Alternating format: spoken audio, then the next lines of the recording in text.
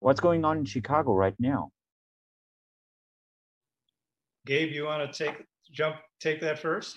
Yeah, man, actually, tonight we're going to go. I'm going to go with my son. We're going to go see some bands. There's a show being put on.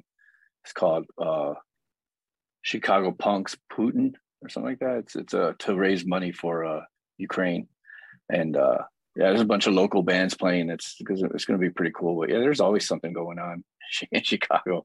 Actually, I have some friends that are DJing. I got a friend that's in from Mexico who's putting on a live performance at a club, Smart Bar tonight. Yeah, Hyperactive's playing. Yeah, it's so I'll be it'll be a busy night for me.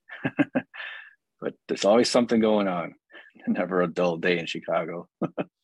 Yeah, well, and to take that a step further, I'm starting to see the notices about Pitchfork and other festivals, some of which have been dormant for a couple of years. Either dormant or limited.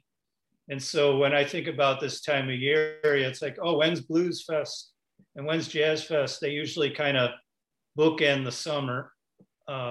Blues Fest around Memorial Day and Jazz Fest around Labor Day. And then you have all the rock festivals in between. And then you have, some years ago, you had Summer Dance and the World Music Festival. And I know I'm not really answering your question. I'm kind of asking a question of myself is what I got to get out. I got to find out what's going on because I feel like I haven't been out. I haven't been out enough, to be honest, except for this one place that we played at last weekend called Montrose Saloon, which is worth noting that this tavern on the north side of Chicago, everybody, that's on Montrose Avenue near California.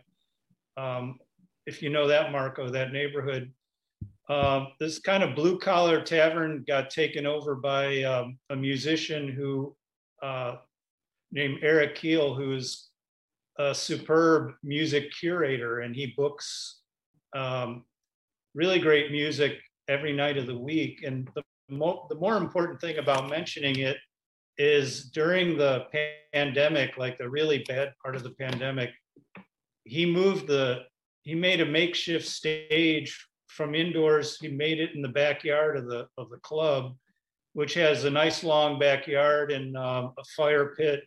So he kept the concerts going even in the winter. People were willing to come out and still social distance, but at least and be cold, but at least everybody felt that community of being together with live music.